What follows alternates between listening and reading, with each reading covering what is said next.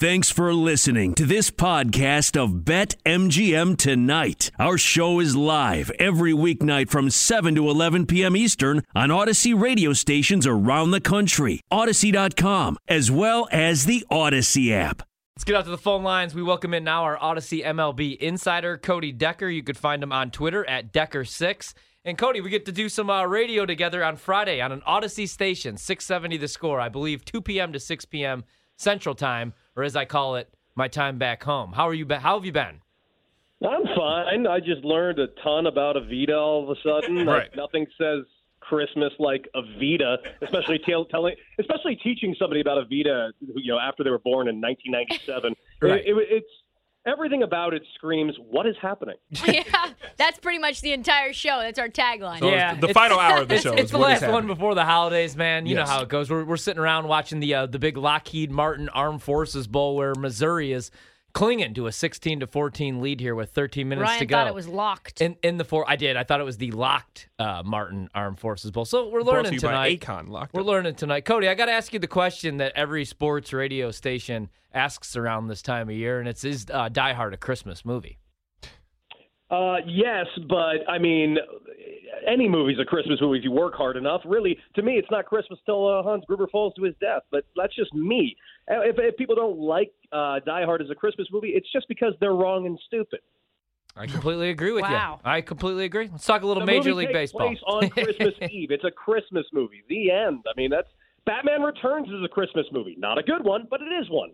Yeah, no, I completely agree. All right, today we get the news from Major League Baseball. I should say yesterday that payrolls dropped 4% last year, 2021, compared to the league's last full season, which no big surprise right there. Everything that's going down in Major League Baseball, do you still feel confident that we'll be ready to go opening day? And now we're dealing with the COVID outbreaks again all over the place in professional sports.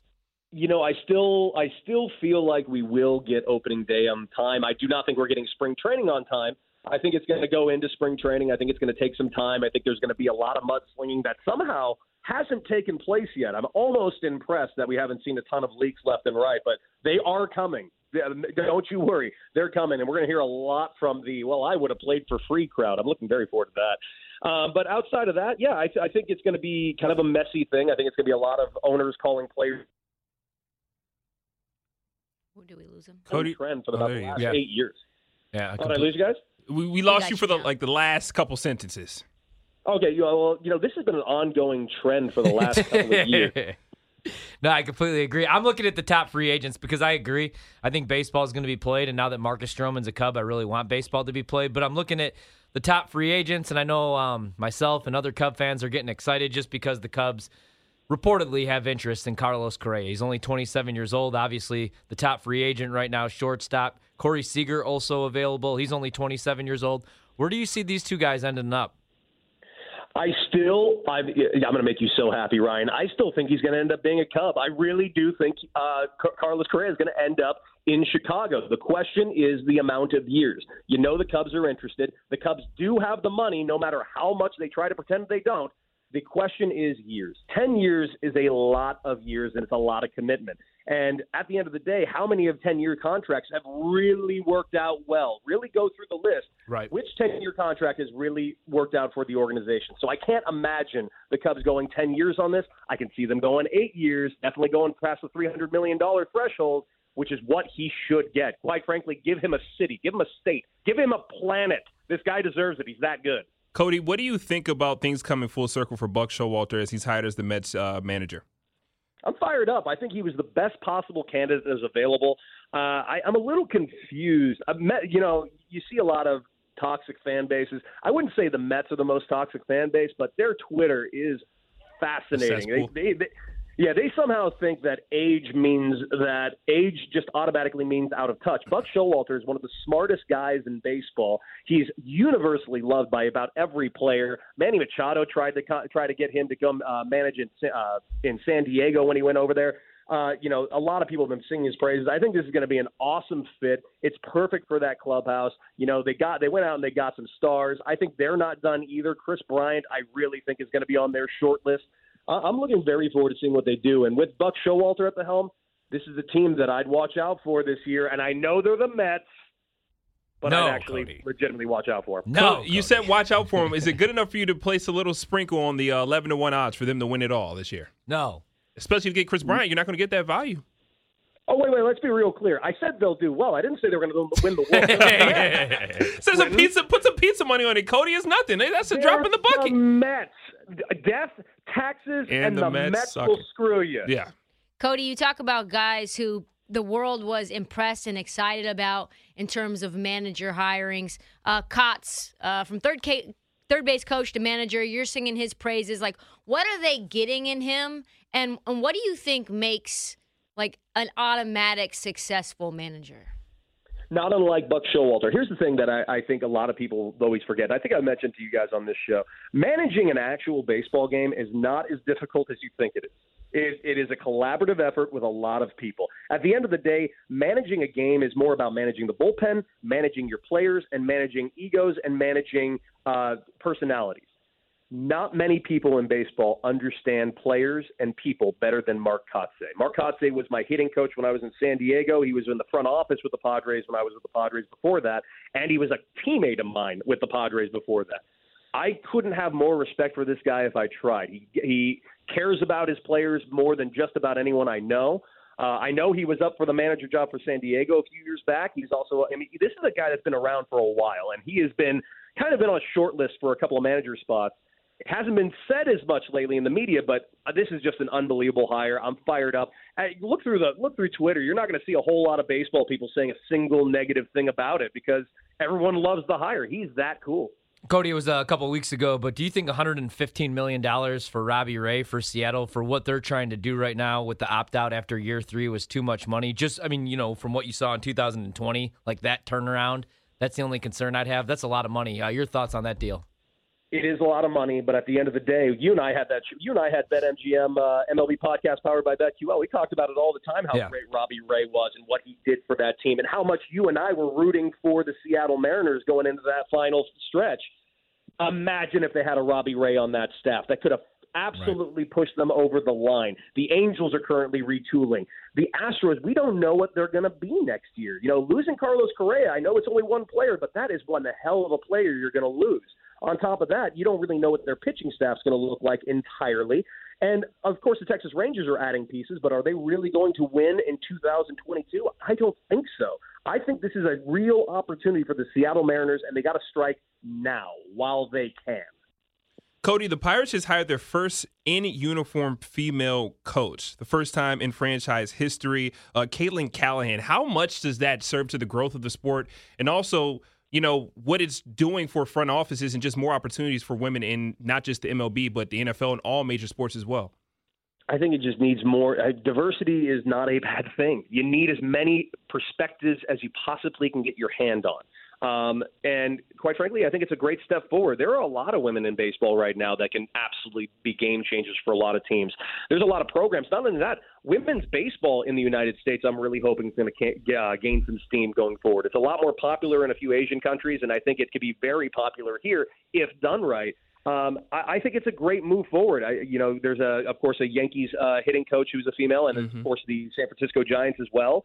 Both have gotten glowing reviews.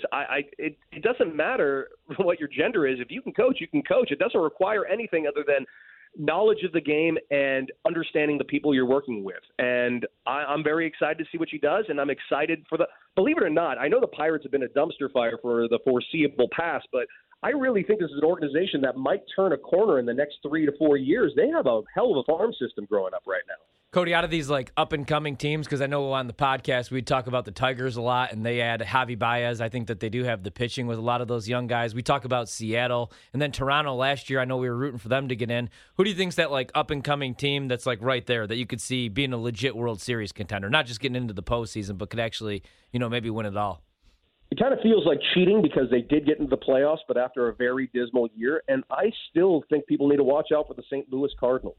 At the end of the day, the St. Louis Cardinals are a team that always figures out how to win, and they figure it out how to beat teams in the worst possible ways. This was a team that was completely out of it going into the All-Star break and ended up winning that wild card handedly. I mean, the team's good. I'd watch out for them. And right now, the Brewers, I feel like, might be going in a step in the wrong direction. So I'd watch out for those Cardinals in that NL Central. And I know that hurts the hell out of you to hear that, Ryan. I know. It does. I'll yell at you about that on Friday since we'll have 4 hours. I'm reading about Scott Rowland. You know, it's his 5th try to get into the Hall of Fame. Your thoughts on this Hall of Fame class? And Scott Rowland, for example, you think he should be in? I think he's a great choice, but I don't think he's going to get in. I think there's other names that are a little bit above him, which kind of hurts because Scott Rowland's one hell of a ball player. At the end of the day, we don't have Barry Bonds in the Hall of Fame, and that is just absurd to me. It honestly makes me dislike the Hall of Fame. And, you know, I was on MLB Network a few weeks ago, and I talked about where this line is. Where are we going to make this decision? Because we're going to hold out Barry Bonds because of PEDs that he never technically tested positive for, yet we're going to let other people in the Hall of Fame, let's not mince words. We know there are steroid users in the Hall of Fame, but Barry Bonds is out. That's ridiculous to me. He is the best hitter who has ever lived. Period. Completely agree. Even a question. Yeah, it's not even a question up for debate. He belongs in the Hall of Fame. Clemens belongs in the Hall of Fame. Schilling, I don't like him, but guess what? I don't think his numbers warrant him to be in the Hall of Fame. I don't care if he puts Sriracha on a sock.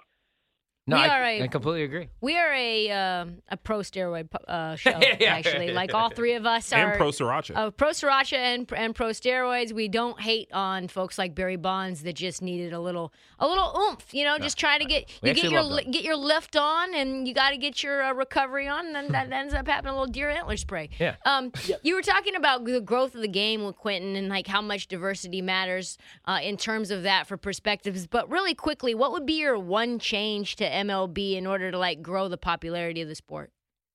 Making youth baseball a lot more affordable for underprivileged families. Yes. Baseball is an expensive sport. And you're talking about that the game's not youthful. The game's actually more youthful right now than it ever has been. And the game is more popular right now than it ever has been. However, it's gotten more and more expensive. So we're missing out on severely talented athletes who choose easier to play sports. Not easier to play. That's not the right word. You know, you're going to lose a lot of players to basketball, lose players to football because they are cheaper and more accessible to play. Baseball simply isn't. Major League Baseball, it behooves them to make it as accessible as possible, and that is something they haven't even tried to really do yet. Completely agree. Cody, thanks so much, man. Talk again this week. Thanks, Cody.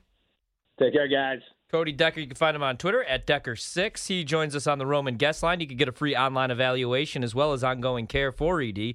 All from the comfort and privacy of your home. Go to GetRoman.com/BetQL now to get $15 off your first month. That's GetRoman.com/BetQL. We'll be on 670 The Score, 2 to 6 p.m.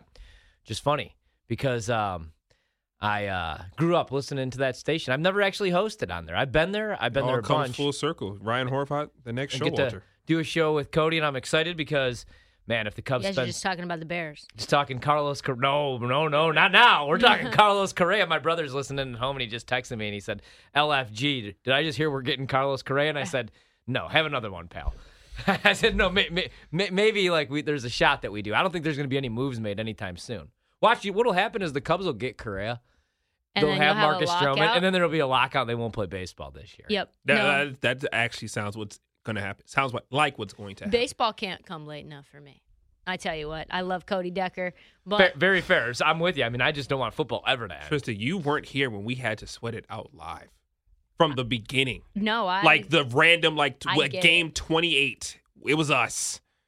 Just BetMGM tonight. That watching was Brian, do you remember bets. that? I do. That was a low point in my life. What did you do? Did you just literally look at It's a low point lineups, pitching? Yeah, everything. I learned a lot about myself and baseball.